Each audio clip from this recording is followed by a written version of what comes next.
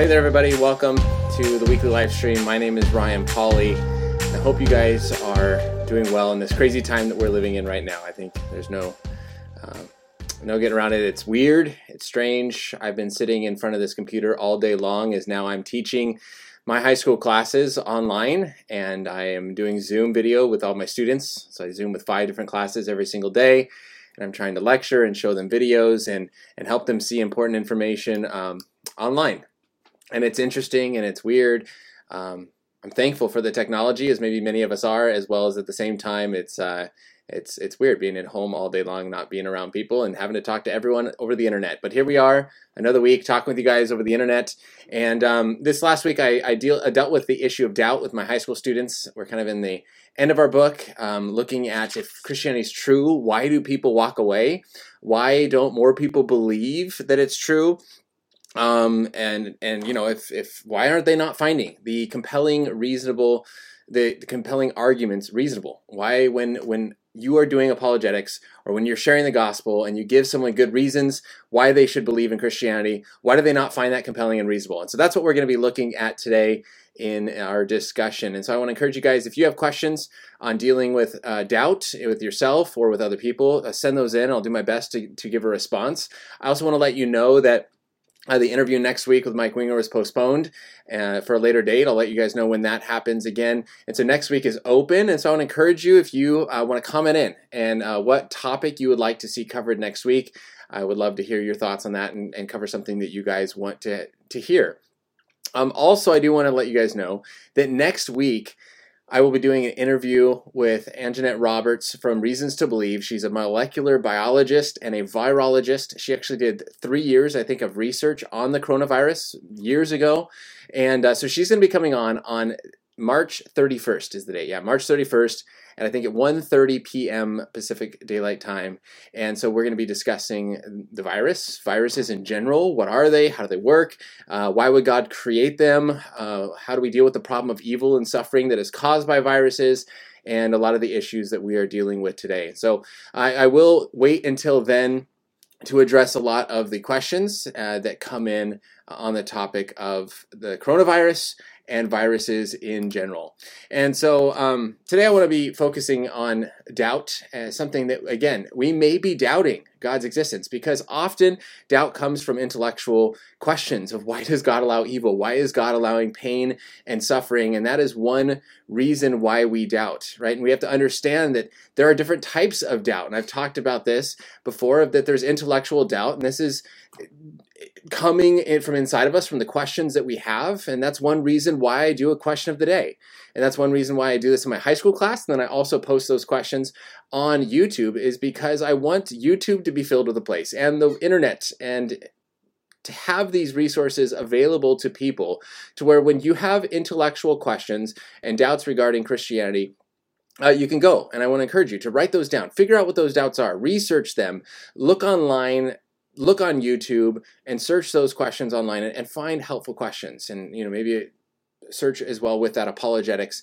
And so you can hear kind of what is the Christian apologist response to some of these intellectual questions and challenges that you have. Because most of the issues that we deal with today have been thought of by very smart people over the years, the last 2,000 years, and we have a wealth of information to draw from. And so that is a good place to go. But then there's also emotional doubts that come from pain, angst, anger that we have. This often comes from things like, if God, if you have, like a mom or someone is sick and you pray for them and then they pass away, that often will lead people to be very angry and upset with God, that why did you not answer this prayer? I prayed for you to heal this person and you didn't do it. And we often don't want to believe in a God like that. It also comes maybe from our stubbornness. I showed a video today to my high school students of Brett Kunkel, the founder of Maven, who was on just a couple months ago, and him discussing a story of, when he gets in an argument with his wife, and I think this is true of all of us. So he shared the story, but I think I can also share it for myself of, has there been a time in your life, maybe I'll just ask you, has there been a time in your life when you were in an argument with someone and partway through that argument, you had the intellectual thought, oh my goodness, they're right and I'm wrong. but because your emotions were high, because your hurt level was high, that you continued fighting it. Or maybe you looked something up online to prove to them that you were right, and you found the fact on your phone, and the fact actually showed that you are wrong, and you kind of ignored it and kept arguing. I think maybe that's happened to a lot of us, if not all of us. And it shows how the emotions can sometimes take over what it is that we're going through and cause us to recognize or cause us to not recognize or acknowledge the truth and the intellectual issues that we are going through. And the last type of doubt being moral doubt. This comes from sin, comes from rebellion, that we simply just want to live the way that we want to live, and we want to continue doing the things that we want to do. And as I had one student tell me once, if I admit that God exists, then I'll have to stop doing the things I want to do. Right? He'll have to just change his life. And it was something that he was unwilling to change. And there's this act of rebellion and sin that comes into it. So these are different types of doubt that flow into us. But also there's ways in which our doubt comes from. Why are these intellectual issues coming up? Why are these emotional issues coming up? Why are the moral issues coming up? And we actually covered 6 different reasons in my high school class of where this doubt actually comes from. And that's what I want to look at with you guys today. Now, I also know everyone is live streaming everything, but there's probably a lot of stuff grabbing for your attention too. And so if I just want to lay out these things, I know you've been watching here for a few minutes. I want to lay out these 6 points, and then we're going to go into depth into each one and discuss these and get to some of the questions that you might have. But I also, as a teacher, just want to lay out everything so you know what's coming. But also, hey, if this is something you're not interested in, click away. That's all right. Obviously, I want you guys to watch it. I think it's important. But obviously, if this is something you're not interested in, there's a lot of stuff going on. I just want to encourage you to seek after good information. I want to encourage you to continue learning. Don't use this time of maybe being in quarantine or social distancing to fill with distractions, but really fill it with meaningful pursuits. And that's a video that I put out recently and actually deals with one of the areas that doubts come from. And so I just want to encourage you guys to fill your time in this time. Fill it with good, meaningful things as we continue to learn and grow and love one another rather than just pure distractions, which I always admit for myself, that's difficult. I've been very distracted lately. Spent too much time on YouTube, but yeah, I just encourage you guys to pursue those meaningful things. So where do doubts come from? Well, the first thing we're going to look at is that doubts actually come from a lack of foundational knowledge, that our knowledge, actually, we don't know certain things, and then doubts are going to flow from that. The second thing we're going to look at is that doubts come from a misunderstanding of what belief is. And I think this is a huge one of where we don't really understand what belief is and what makes things true necessarily. And then this is where doubts start to creep in. The third area is that doubts come from conflicting commitments, that we are committed to living or believing a certain thing, and when expressed or when shown something different, we are sometimes unable or unreasonable or unwilling to actually change, right? That's what we're going to look at there. The next one is that practical atheism. This would be someone who believes that God exists, but lives as if he doesn't, right? We have a world that is a very narrow picture of reality, and we are going to judge all things based on our narrow understanding of how the world works. And so rather than seeing things kind of in God's perspective. The fifth one that we're going to be looking at is that doubt comes from the effects of sin. And then lastly, doubt is going to come from distractions. Because of distractions, that is going to lead to doubts in our life. So those are the 6 ways, or 6 different areas that doubt comes from. And so we're going to dive into those so you kind of know where we are going. Now, again, it's important to kind of jump back to the beginning and as we start this and recognize that we have to be willing to do a few things in order to truly accept the arguments for Christianity, to accept them in our lives, to actually see the reasonable, rational arguments as convincing. And the first thing is that we have to be willing to be informed, right? There are some people that we're going to talk to, and they're going to keep raising objection after objection after objection, and they really don't want to listen to what you have to say. And this is often why I want to have conversations on apologetics and religion in person with people, because then I can actually see what they are like. If, online, and when I'm commenting on YouTube videos, I don't know if they're actually even reading my comments. Sometimes it looks like people don't watch the video or read the comments. They simply just want to raise objection after objection after objection. And so the first thing that you yourself and you have to recognize of other people is that you have to be willing to be informed. I'm sure that you can think of a time in your life where you've been trying to convince someone of something simple. And I asked my students this, where they shared, my friend tried to convince me to eat pig brain, or that's not going to work with me. That is one where if you try to convince me to eat something crazy, I'm not even going to listen to you. It doesn't matter what arguments you present, what evidence you show me, no matter how delicious you say this thing is, I'm not listening. I am very content eating the simple things that are delicious. I'm not very adventurous in my food options. Or, hey, you need to come to the gym. Or there's many things that we try to convince our friends to do to stop maybe doing something healthy. One student shared the story of trying to convince her friend to stop drinking so many energy drinks. And he just wouldn't listen. No, they're good. This is what I want to do. I'm going to keep doing it. So sometimes we don't even want to listen to the arguments that people are presenting, or they're not listening to the arguments we're presenting. And so if they're not even willing to be informed, I don't know what we're doing spending so much time trying to give persuasive arguments. The second thing that you have to be willing to do if you're going to find evidence persuasive is you have to be willing to abandon your conflicting commitment. If they are not willing to abandon a commitment that they have that conflicts with what you are presenting, then they're not going to find it convincing. Right? Again, you can probably think of this, where you have an idea, you have a thought, you have a way of living, you have a view of someone, and no matter what someone presents and the evidence they say, you just go, that can't be true. I listen to you. I just think it's false.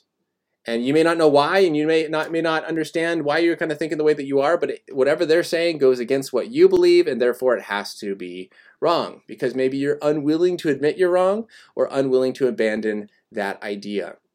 And so we have to recognize this when people are commenting and having discussions with us. The last thing that we have to be willing to do is that we have to be willing to align our lives with God's revealed truth. Now, when talking about apologetic arguments and reasons for Christianity, is if the person is unwilling to align their life in the way that Christ has called them to live, then many times, no matter how many arguments we present, it's not going to work. And I've had this happen to me where someone has said, like the student I just shared, if I admit that God exists, then I have to stop doing the things I want to do. Right? I may be convinced of God, I may be willing to be informed, and maybe I'm even convinced, and I might abandon it, but I'm willing to abandon this conflicting commitment because I'm unwilling to align my life in the way that Christ has called me to live. So this is something that we have to recognize, and maybe asking the question, if Christianity were true, would you become a Christian? And we'll get to this in a moment. I think this is an important question as well, is what are you afraid of? What are you afraid of happening if you become a Christian? Right, and this might help us in our understanding here, is that sometimes people are afraid of losing family members. Sometimes people are afraid of losing relationships. Sometimes they're afraid of, they're not willing to pay the price. And we're going to talk about this in the second argument of, what are you afraid would happen to you if you became a Christian? And these sort of questions are going to help us as we are struggling ourselves, possibly with some doubts, or as we're having conversations with others and trying to love them well. And again, this is so important because the same thing when you go to a hospital. If you show up, they're not going to just immediately start treating you. They first have to figure out what the problem is.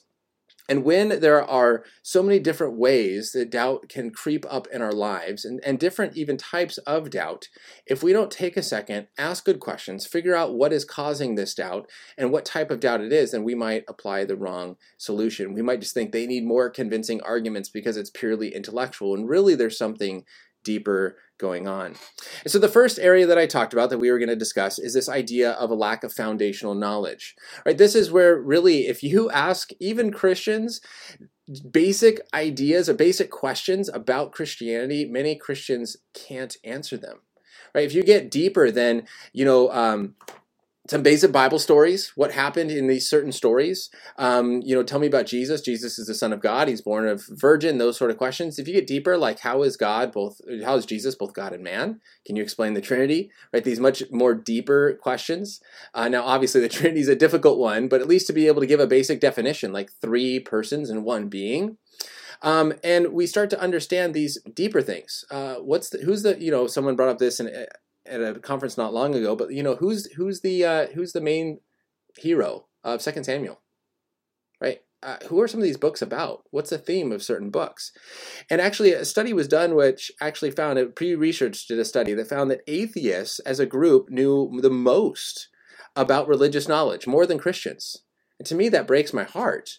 And it shows that there are people, often the people who reject Christianity are studying it and knowing it better than those who say they actually believe it. And sometimes it's people who don't believe in God and think he does not exist that actually have a better understanding of the Christian view of God than Christians often do. And I know J. Warner Wallace talks about this in one of his books about how he's kind of like a California Christian. It's like, I'm a Californian technically. I mean, I'm wearing a Colorado hat. I'm still a Coloradoan, but I have a California residence right now. But even a Coloradoan, I was born and raised in Colorado. I'm super proud of my state. There's my shirt too. Save the Storks as well. I just happen to be wearing these today. But anyways, I'm a Coloradoan. But if you start to ask me like detailed questions about Colorado, like I don't even know who the governor is right now. Again, I haven't lived there for a while. The state flower is the columbine. I don't know what the state tree is. Those sort of the questions. I don't know. I'm not a very good Coloradoan, as proud of my state as I am. And I'm even worse of a Californian because it's not my state, and even though I live here. And so oftentimes as Christians, we're the same way. When you're just born and raised into something, you often maybe take it for granted and you don't have an in-depth knowledge of it. And so sometimes our foundation is very shaky. We don't have a deep understanding of Christianity and Christian theology. And so now when objections are raised against us or against Christianity, it is going to cause doubt in our minds because we don't have that foundational knowledge to provide a firm structure. And even Scripture points to this, right, of this idea of building your house on the sand versus rock, right? When you are on a shaky foundation, it's easily destroyed and questions and easily get raised up against it. And so we need to make sure that we have a strong foundation and this foundational knowledge of the theology of Christianity. On the second way that this plays in, though, is that sometimes we actually have false ideas. All right, so I often suggest to people that if you are in a conversation where someone is saying they do not believe in God, a question that we should often ask in that situation is, what do you mean by God? Because if their response is, well, by God I mean a big, mean bully with a big, long white beard who sits up in the clouds and just judges everybody, my answer is, yeah, I don't believe in him either. You see, the issue here, though, is that many people have false ideas about God, false ideas about Christianity. They don't actually understand what Christians believe, and they have these crazy stereotypical views that are not true, and then for those reasons, they question whether it could be true and then reject it, right? So we often see God as this kind of divine dictator maybe, or this creepy guy who sits up in the clouds and just watches and cares about what we do in our bedrooms. You hear this one a lot with, topics in our culture on sexuality, and that God is just always concerned and worried about what you do in your bedroom, like this peeping Tom. And then we go, man, that's just weird, right? And then, oh yeah, of course, I feel better and I feel freedom rejecting that idea of God, not realizing that's not the Christian view of God.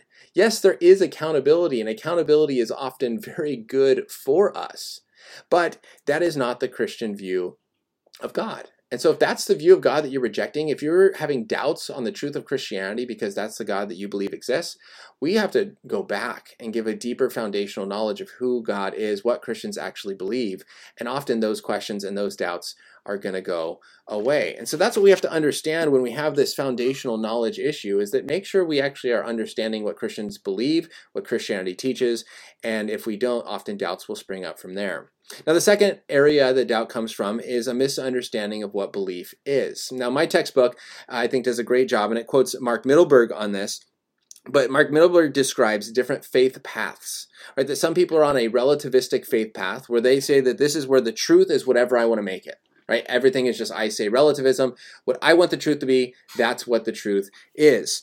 Others would be on what he calls a traditional faith path. This is where the truth is what you have been taught, right? This is maybe what a lot of young Christians would believe is, well, this is what my parents told me, therefore it's true, right? How could my parents possibly ever be wrong? At the same time, we quickly will admit our parents are wrong and, hey, you don't know what you're talking about when it goes against what we often want to do. But this is the traditional faith path. Tradition says this is what I've always been taught, therefore this is what is true.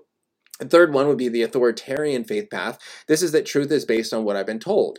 This is what I was told that I had to believe, therefore it's true, and that's where I'm going to believe. The fourth faith path that Middleburg explains is the intuitive faith path. And this is the truth is what I feel in my heart, right? Whatever I feel. And this is a huge one, I think, for our culture today, is that we base truth on feelings. I feel this, therefore it is true. And we are maybe on that intuitive faith path. And I'm going to come back to this one because this one I think is really important and a doubt even that I struggle with. Number 5 would be the mystical faith path, and he describes this one as truth is based on what God told you personally. So this is not the special revelation of Scripture and what God has revealed to all people, but I had a personal dream, a personal vision, a personal experience with God. God spoke to me. He told me this, therefore that's true. Rather than taking that experience maybe, or that dream or that thought, comparing it back with Scripture and saying, is this actually biblical? Does this line up with God, what God has already revealed in His Word? The last one, the sixth one, would be the evidential faith path. This is that truth is based on what logic and evidence point to. And the Christian view, as according to Middleburg, and I would agree, is that the last one, the evidential faith path, is the one that represents the biblical idea of a believing faith. Now, this is often surprising because Christians often have this blind faith, or this faith based on, I'm going to take a leap of faith, close my eyes and hope it's true. And we base this on verses like in John 20, I think it's 19 or 29, or I think John 20:29, it says, we're doubting Thomas, right? That Thomas has doubts and says, I can only believe if I see. And then Jesus says, blessed are those who believe without seeing. And so we often say, oh, look, there's a greater faith if you don't see any evidence. But that's not what Jesus was saying there. Because in the very next verses, it says that Jesus did many miracles, many that are not written in the books, so that you would believe that Jesus is the Son, Christ, the Son of God. Right, Jesus gave many convincing proofs and evidences, and we see this all throughout Scripture. We see this in the beginning of the book of Luke, where Luke is writing his gospel to Theophilus so that he may know for certainty that the things that he has been told are true. I always quote these, and I think it's so important when the disciples of John the Baptist come to Jesus, right? John the Baptist is in prison. The disciples come to Jesus, go, are you really the one that we're waiting for, right? And those doubts start to creep up because there are hard issues in life, right? John's in prison. Jesus doesn't say, yes, just believe. Jesus says, look around you, really. The blind see, the lame walk, the deaf hear, right? Jesus showing that he has authority over sickness, disease, and death and those things, that he is God in that way, right? When he says to the paralytic, your sins are forgiven, they say, well, who are you to forgive sins? Only God can do that. Jesus says, stand up and walk. He did not say, just believe, right? Jesus gave an evidential path to where people are looking around them, seeing the miracles, and these miracles are written so that we may know and that we may believe that Jesus Christ is the Son of God. It's important for us to recognize that biblical faith is a firm trust or a confidence in someone or something, not this blind leap that often people take. By the way, I think that verse was John 20:29. Now, where this comes into play for me, here's, for example, my big doubt. The area that I struggle is in prayer. And I constantly, maybe not constantly, that's not the right word, but I frequently doubt whether God actually listens to prayer. And I think the reason why is a couple things. One, it's very one-sided. I pray and I say amen, and that's the end. I've never heard the audible voice of God. Now, here's where these faith paths come in and are so important. If I was on the intuitive faith path where truth is whatever I feel in my heart, well, guess what I feel in my heart? I feel like God doesn't exist. I feel, or even no, more basic, I feel like he did not listen to my prayer. And if I base my truth on that, I feel like God's not listening. Therefore, it's true that God is not listening. Now I have this big problem. Well, because Scripture is clear that God does listen to our prayers. He hears us when we pray. He says, call out to me, I hear you. And at the same time, so either one, he's lying in Scripture when he says he hears us and he's not, or God doesn't exist. Maybe I feel like God doesn't hear my prayer because he doesn't hear it because he's not even there. Notice how very quickly, if I start to base truth on what I feel in my heart, and I feel like God's not listening, I quickly say, well, therefore he is not listening. But guys, remember that our feelings deceive us all the time. We have feelings all the time that we think are good or we think are bad, and it turns out that we were actually wrong. Right? We should not be basing what is true based on what we feel in our heart. Truth is based on what aligns with reality. Truth is what logic and evidence point to.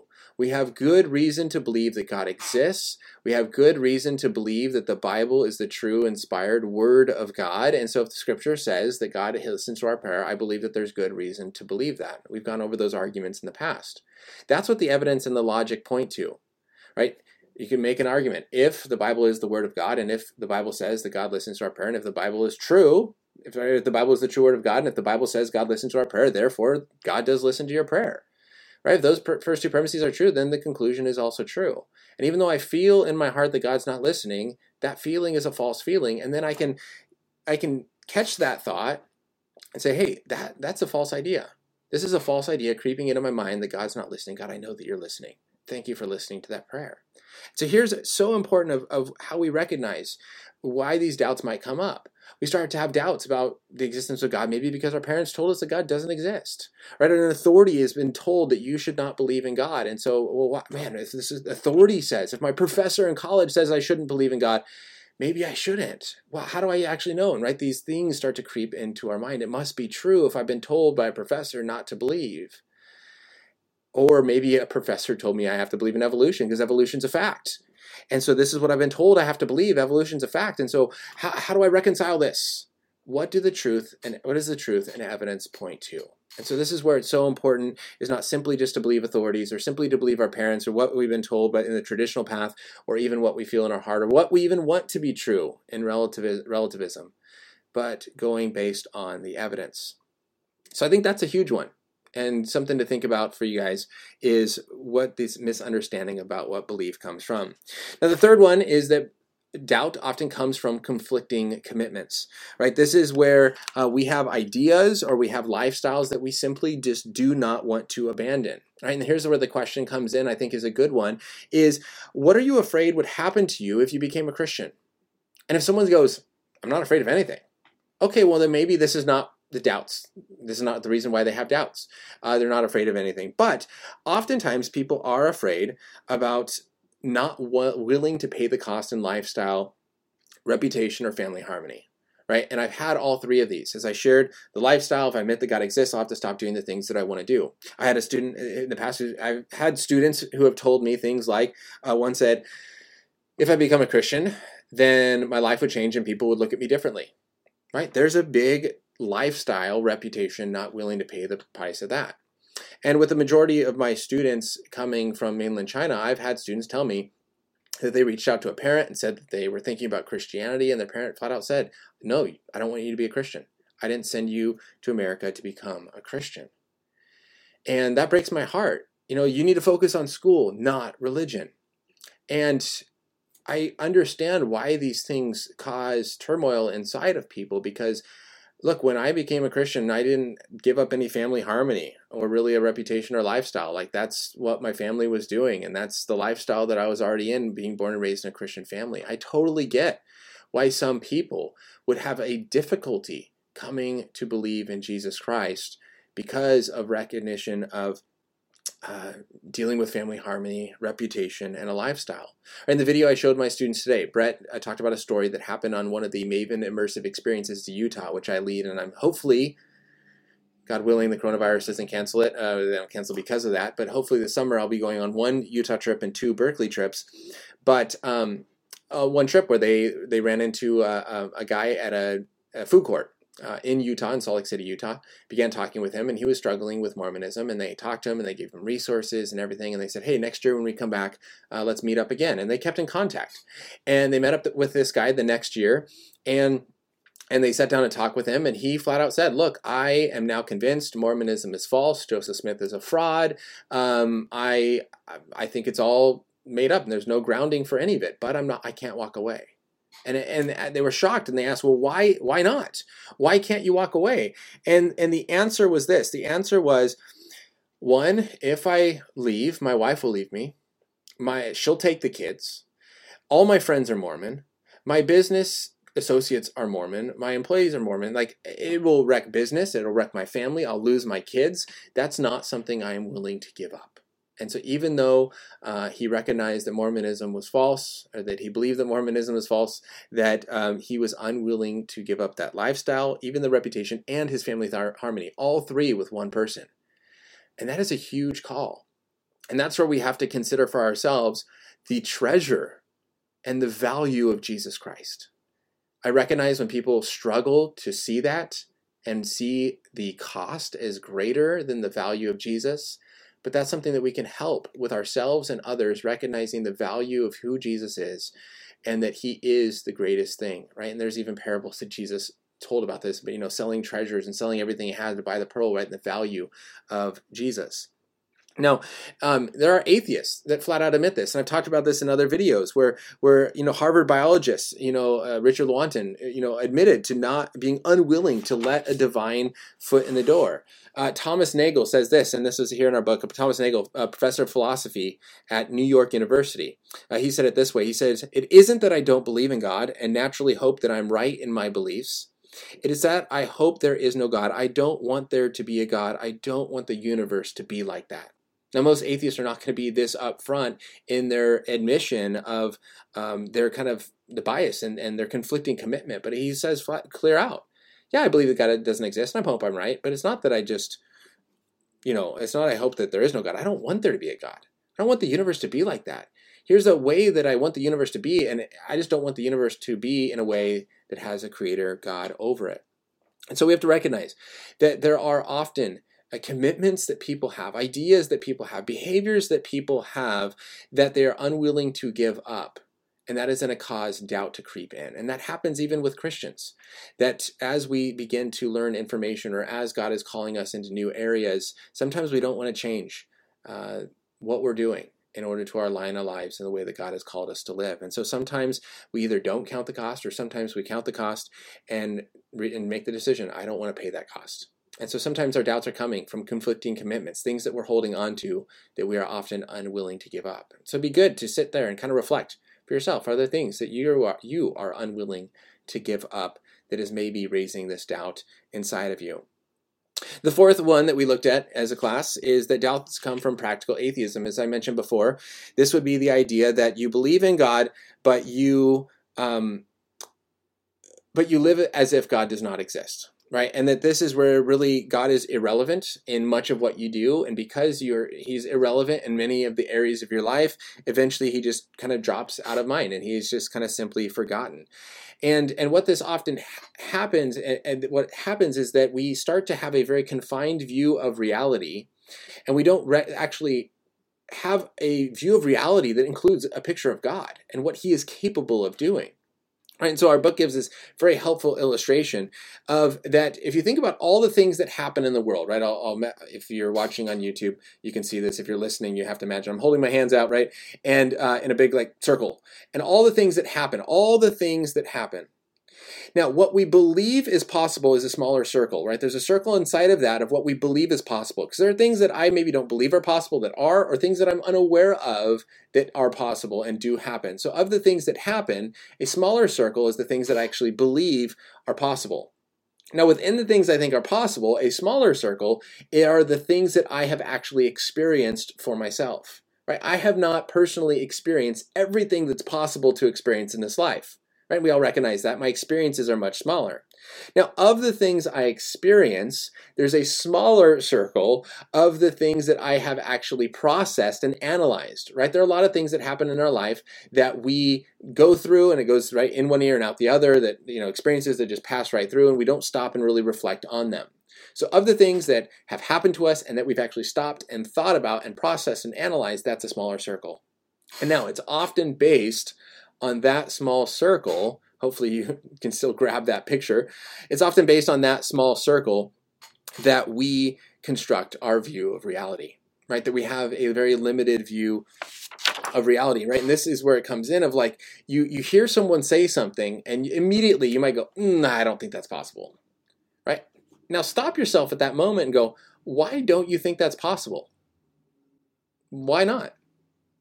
And now think about this now when it comes to something like a miracle. You say something like, this miracle happened. Now the question is you might get someone who says, well, miracles aren't possible. Why not? Now, I don't know about you guys, but the answer that I get more often than not is, well, I've never seen one. I've never experienced one. It's an interesting response. Are we saying that we have seen or experienced everything that it's possible to see and experience in this life? Of course not, right? We have already understood that our experiences are much, much, much smaller than all that's possible to happen in this life. But notice with that objection of I haven't seen it or I haven't experienced it, makes it seem as if I've seen and experienced everything that's possible to be seen or experienced, and if I haven't seen or experienced it, it's not possible. Right? That very limited view of reality. So whatever you're saying happened, it obviously didn't happen because miracles are not possible, and they're not possible. And I know they're not possible because I've never seen or experienced one. So whatever you think happened actually didn't. Recognize that, again, we're confining our own personal experiences, or we're confining our view of reality to our personal experiences. But we know that that's not possible. Now, I even ask students, and I don't know if there's any way to actually put a number on this, but you can think about how many people you have heard stories about. How many people have you heard stories about? How many people do you know facts about? How many people have you just mentioned their name, heard of their name, right? Maybe 10,000, 100,000, right? That's what some of the students would say. Now, how many people live on this planet?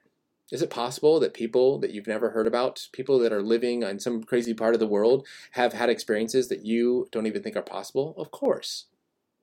Now, it's also interesting that people say that things like miracles are impossible, and I've never experienced one, and I've never heard of one. That's often happens because maybe we're not actually looking. Right? Craig Keener has written a 2-volume set on miracles. Lee Strobel has a book, The Case for Miracles. There are lots of books and that you can read detailed descriptions of what are confirmed and seem to be evidentially based miracle stories. But oftentimes we haven't looked at those books, we haven't read those resources, we haven't searched it, and we just assume that because I haven't heard of any crazy stories, therefore the crazy stories don't actually happen. But then oftentimes, when we are told or when we hear about a crazy story, we go, oh, well, that's not possible, and we just dismiss it.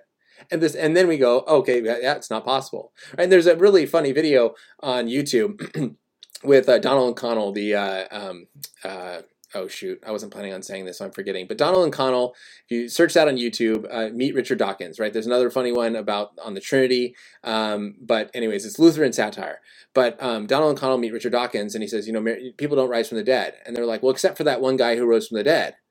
And they're like, well, and he goes, well, of course that didn't happen.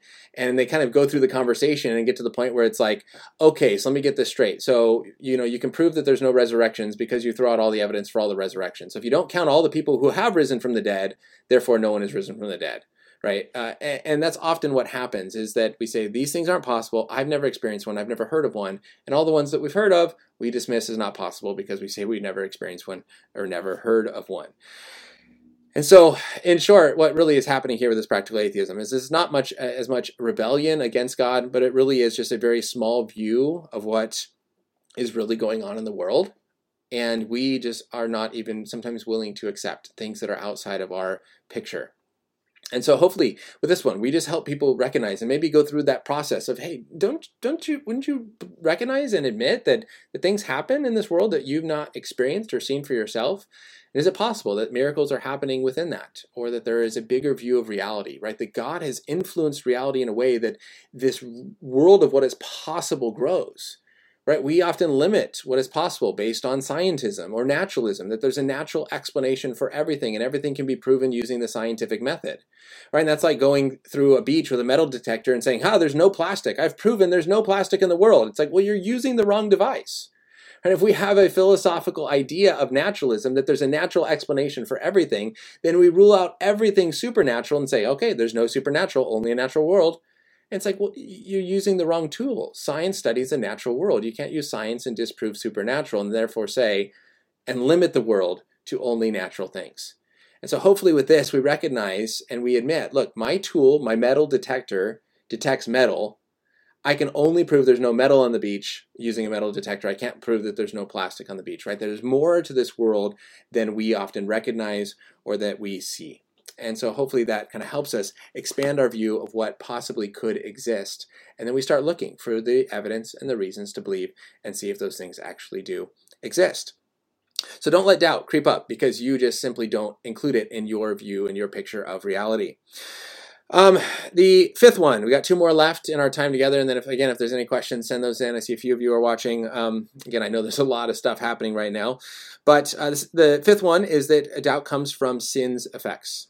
All right, and here's an interesting quote, and this was in our book from Aldous Huxley in his book, The Brave New World. He wrote this: "I want to believe the Darwinian idea. I chose to believe it not because I think there was enormous evidence for it, nor because I believed it had the full authority to give an interpretation to my origins, but I chose to believe it because it delivered me from trying to find meaning and freed me to my own erotic passions." Now that, again, is a very open and honest admission that oftentimes we make decisions not because the evidence leads it there, but because of us wanting to live in a certain way. And here this section is talking about doubt comes from the effects of sin. Right? And this even goes into this idea of, and a study that was done that studied teenage boys who watch a lot of pornography, and showed that those who watch a lot of porn also report lower levels of religious practice, lower self-esteem, lower identity development regarding dating, and higher levels of depression. We have a negative view of love in our culture. We have a negative view of how sexuality should work, and we have broken views of sexuality. And if we are living in that brokenness, then being part of a religious community that is trying to preach wholeness is often going to make us feel guilty. Right? Look at Adam and Eve in the very first sin, right? They ate the fruit, sin entered the world, and what do? They felt ashamed, they went and hid themselves. Oftentimes when we are engaged in sin, we're not being open and honest and stepping out and admitting our sin and telling others what we have done so that we can move into the light. Oftentimes, the effects of sin cause us to step into isolation and hide, in fear that people might find out what we have done, and that sense of guilt that we often have. The effects of sin. And so it makes sense then of people living in sin, people engaged in sinful activities are going to maybe step away from the church, report lower levels of religious practice, because again, that's what often is what makes them feel guilty. And so rather than doing what's right to stop feeling guilty, we want to stop being around the people who cause us often to feel guilty. And so we see the effects of sin coming into our lives, right? And the sinful nature that we have and the sexual sin that has invaded our culture has radically transformed the idea of love. And I think it's a good question to ask people in our culture, what is love? Because we often give love as a response. We should love one another. We should care for one another. Love is love. Hashtag love wins, right? These ideas are constantly, don't you love them? Why would you tell them what they're doing is wrong? And at that time, we need to stop and ask the question, well, what do you mean by love? How do you actually define love, right? True love gives, right, is a giving love, right? 1 John 3:16 is, by this you may know love, that he laid down his life for his friend, right? What is 1 John 3:16? How is that defining love? That you're willing to lay down your life for someone because you're giving to them. You're trying to build them up. True love is focusing on long-term effects and treating people as persons. The problem with our sexual sin and the culture that we live in is that our view of love has changed to it's taking, right? It's a selfish love. Right? I love you because you satisfy a desire that I have. The love in our culture today is a love that actually focuses on our short-term pleasure, on what we want and what we desire and what we need, and actually is treating people as objects. That's what happens when people watch a lot of pornography, is it actually activates the tool use part of your brain, where you start seeing people as objects to be used in order to fulfill sexual desires that you have, rather than people to be loved that should be treated with dignity and respect. Right? We see that in our culture all the time, that we start, ask someone, what does love mean? We often want to define it as a strong sexual attraction to them, or a strong desire for them or someone. Or I think that they're beautiful, or this tingly feeling I feel inside when I talk to someone. That's not love, right? Greater love hath no man that he's willing to lay down his life for a friend. 1 John 3:16, that by this you know love, willing to lay down your life. True love gives. True love is that self-sacrifice. True love focuses on the long term, not our short-term pleasure. And so we often have a very skewed view of what love is. But we recognize that we have a distorted view of love. This distorted view of love has serious consequences on our life, and then it causes us to start to doubt. And what does it even mean that Jesus loved us? For God so loved the world that he gave his son for us. Right there again is this idea of loving and giving up. Not loving because you make me better, loving because you help me, loving because of what you do for me. That's often how our culture defines love. Interesting little experiment that you could do is, when someone is about to get married, ask them, why do you want to marry them? Why do you love them? Or if someone says, oh, I love this girl, why do you love her? And just maybe listen to the reasons. I don't know. And see, I'd be curious. And you can comment below if you try this out and see, do they give reasons about them and how they're, and the care and compassion they have for them and the reasons of which they've given to them and the focus on the long term and the focus on them? Or is it, oh man, they make me happy and they make me this and they do this for me, and how much of it is a self-centered view of love? I don't know, something you guys can check out there. Our last view of where doubts come from, and this is actually what I talked about in my video that I just did, of trying to encourage you to pursue meaningful, how did I put it? Meaningful pursuits, right? Pursue meaningful pursuits in the video I just put up in this time of social distancing. Is that doubts often come from distractions, right? So we, as my book talks about 5,000 advertisements a day that we see. We're constantly flooding with ads. We now have the internet is tracking what you do to where you look at something on Amazon and you look at a product and then you jump over to Facebook and Facebook is now advertising that product that you were just looking at, right? So we have people tracking us, advertising to us in a way that is a very self-centered view. And what often then happens is that we get the impression that life is about buying things. And it's this very self-centered idea, life is about buying things and life is about me and everyone is advertising to me and telling me what I should get and what I want. And we change our identities from being producers, what God has created us. God made us to be creators, and it changes our identity to be mainly consumers. And I become a consumer. It's all about consuming. It's all about bringing in. And it's all about life is about me and what people are going to offer me and what I can get. And because of this, and because of all the distractions, and because of all the things that are flooding us, we have a hard time concentrating. And as it points out here, Jeff Myers wrote this in our book. He says, if we pay too much attention to our consumer appetites, we can't pay attention to more meaningful pursuits. Right? So we're often distracted. And these distractions and the massive amounts of information that's coming into us, whether it's listening to music all the time or watching TV and playing video games and YouTube and all the advertisements, it's distracting us, and it often makes us selfish. It makes it easier, at least, to be selfish. It's all about me. And it makes us lazy.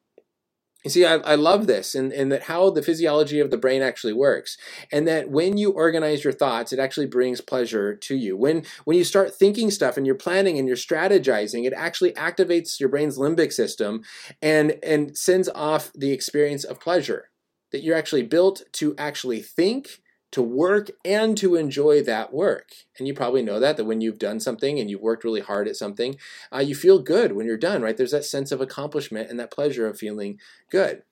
Your brain is also designed that when you meditate and pray, it brings pleasure as well. The same thing happens here, and I talked about this in that other video. But it shows that, and studies have shown that when you are intently focused on something, it actually changes the aspect of your brain which is sensitive to space and time, and that actually goes dim, right? So when you're intently focused on an activity or you're in deep prayer, thought, meditation, you sometimes become unaware of your surroundings, where maybe your friends are talking or things are going on and you're unaware of what's happening around you. And you kind of have to come back to.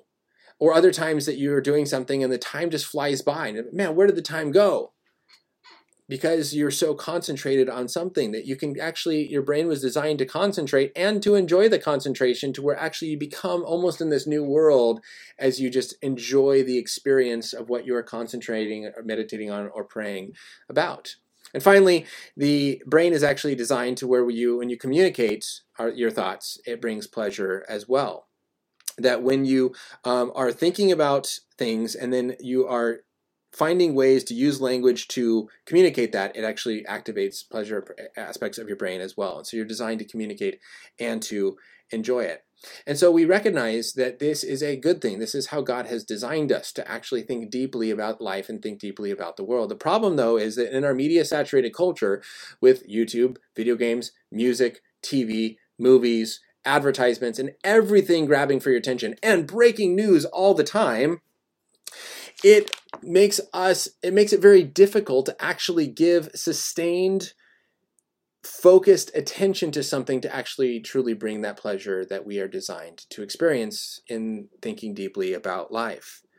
There's also a study done by Leonard Sachs, who's a psychologist, and said that he found that video games shut off the blood flow to the brain's executive center while stimulating the brain's pleasure center. This gave players the feeling of reward at having achieved great objectives without actually accomplishing anything in the real world. All right, so what we recognize is that video games and technology and cell phones and movies and advertisements and everything that is so distracting us, we have a difficult time thinking deeply, and this now then diminishes our thoughtfulness, our communication, our capacity for spiritual reflection. What is it? And I ask students this because students will push hard against me when I bring up this idea of constantly walking around with AirPods in their ears, constantly filling our lives with entertainment, with music, with something. And I don't think that it's bad to listen to music.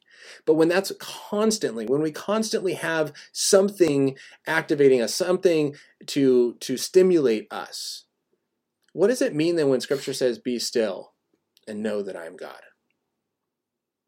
How do we understand this idea that Jesus got away in solitude and silence when we are filled with distractions? Is it possible that we have actually wired our brain to crave and desire constant stimulation? That when you don't have your phone, you don't have something, and you're sitting in silence, you might go crazy because it's almost like a drug. You need that constant stimulation. That's true. Then how do we practice these disciplines of silence and solitude? How do we be like Jesus? How do we be still and know that who God is? How do we take that time and think deeply and meditate and reflect spiritually on life and who Jesus is and what he has done for us and the price that he paid and all of these things that are so deeply important to us? And this is where my encouragement to you is that in this time of social distancing and quarantine in the house, it can be easy to fill that time with lots of video games and lots of YouTube and lots of movies and TV and those sort of things, and kind of distract us and kind of keep us entertained for the time being.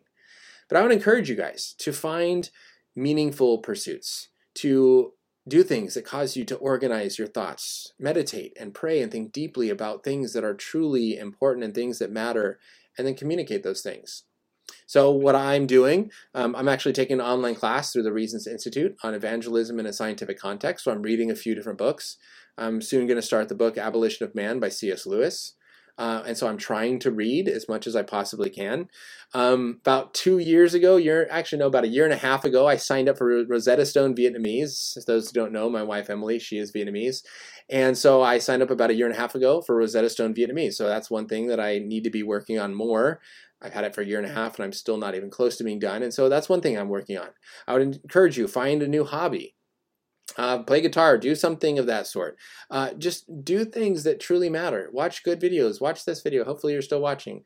Find other videos that are good to watch. There's lots of recommendations I have on my YouTube channel where you can see other people's channels that are putting out really good content that cause us to think deeper about life. I think that's the important thing when it comes to the difference between amusement and entertainment. I love the way that this is put. I don't remember who said it this way, but a good book causes you to think deeper about life. A bad book distracts you from life. I think the same can be said about movies and music. Good music, good movies, good books, they cause you to really think deeper about life, to think deeper about what's going on. Amusement simply just distracts us from life. And don't have this be a time of distraction. Have this be a time where you're intently thinking deeply about the things that God has called us to do, how we love him, how we love our neighbor as ourselves. The issue here as we kind of wrap up is that distracted people have a hard time focusing on what is really true and even worth believing. And I think this is even something that played into the coronavirus, is that some people don't actually think it's a big deal, even though everything is shut down. I know for me, I was like, oh man, this is probably like a lot of the other sicknesses, not a big deal, until the NBA closed last week. And it's like, oh my goodness, what is going on? Why would that happen?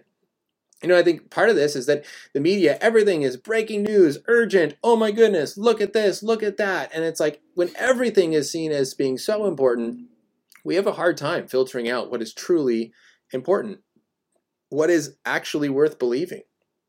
And so that's something that we have to process is, how are we communicating? And how are we just being so distracted that we can't even figure out what is truly important, what is truly serious, what is actually a big issue that we need to take our time and think about? We sometimes push big issues to the side. We sometimes push dangerous things off to the side. And we go, that's not a big deal, because we just don't even recognize what is worth believing. And then ultimately, sometimes it becomes so bad that we start questioning whether anything is worth believing, right? How do I know anything? Why do I even need to take the time to think deeply about anything? Because there's just so much that's going on. Let me maybe just focus on what I like, what I don't like. And so hopefully this is an encouragement to you as you watch this, as there are a lot of things happening in our life, as we have lots of questions about what's going on in the world right now, is that recognition of where doubt is coming from. Sometimes we just have misunderstandings about Christianity, and so our questions are stemming from misunderstandings. If that's true, and these are intellectual questions you have, seek after answers. There's a lot of really good answers on my channel and many other channels, and if you don't know where to look for a certain answer, let me know and I'll find something for you. Sometimes we're just on the wrong faith path, and we think that truth is coming from our feelings, and I feel like God's not there, therefore he's not. And again, I want to encourage you, look after evidence. Seek what is logical, what is reasonable to believe, and there's good reasons to believe that Christianity is true. Recognize the different ideas that you have that may conflict with the truth of Christianity, the different lifestyles, different decisions, and focus on what is important there. And maybe pray about that. Help God. Ask God to help you give some of those ideas up if you truly want to follow him and love him in that.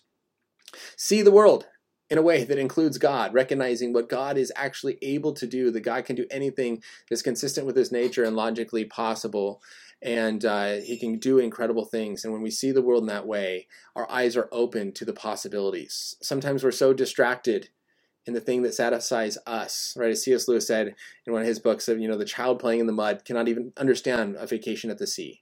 Sometimes we cannot understand the immensity of God's love and the sacrifice of Jesus Christ because we're too satisfied with simple little things. Open our minds to the reality in a world that is created and filled with a God who can do all things.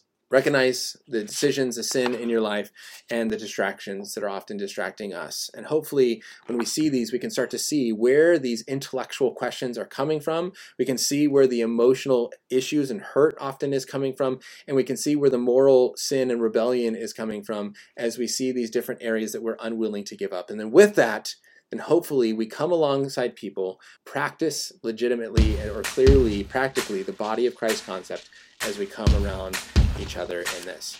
So hopefully this is an encouragement to you in this time. And then on March 31st, I'll come back with an interview with AJ Roberts from Reasons to Believe, talking about viruses and the coronavirus. So with that, I'm going to sign off. Have an awesome rest of your day, guys. Stay safe, be healthy, seek God, love him, and enjoy your time. Won't hesitate to follow. Your love will guide my way.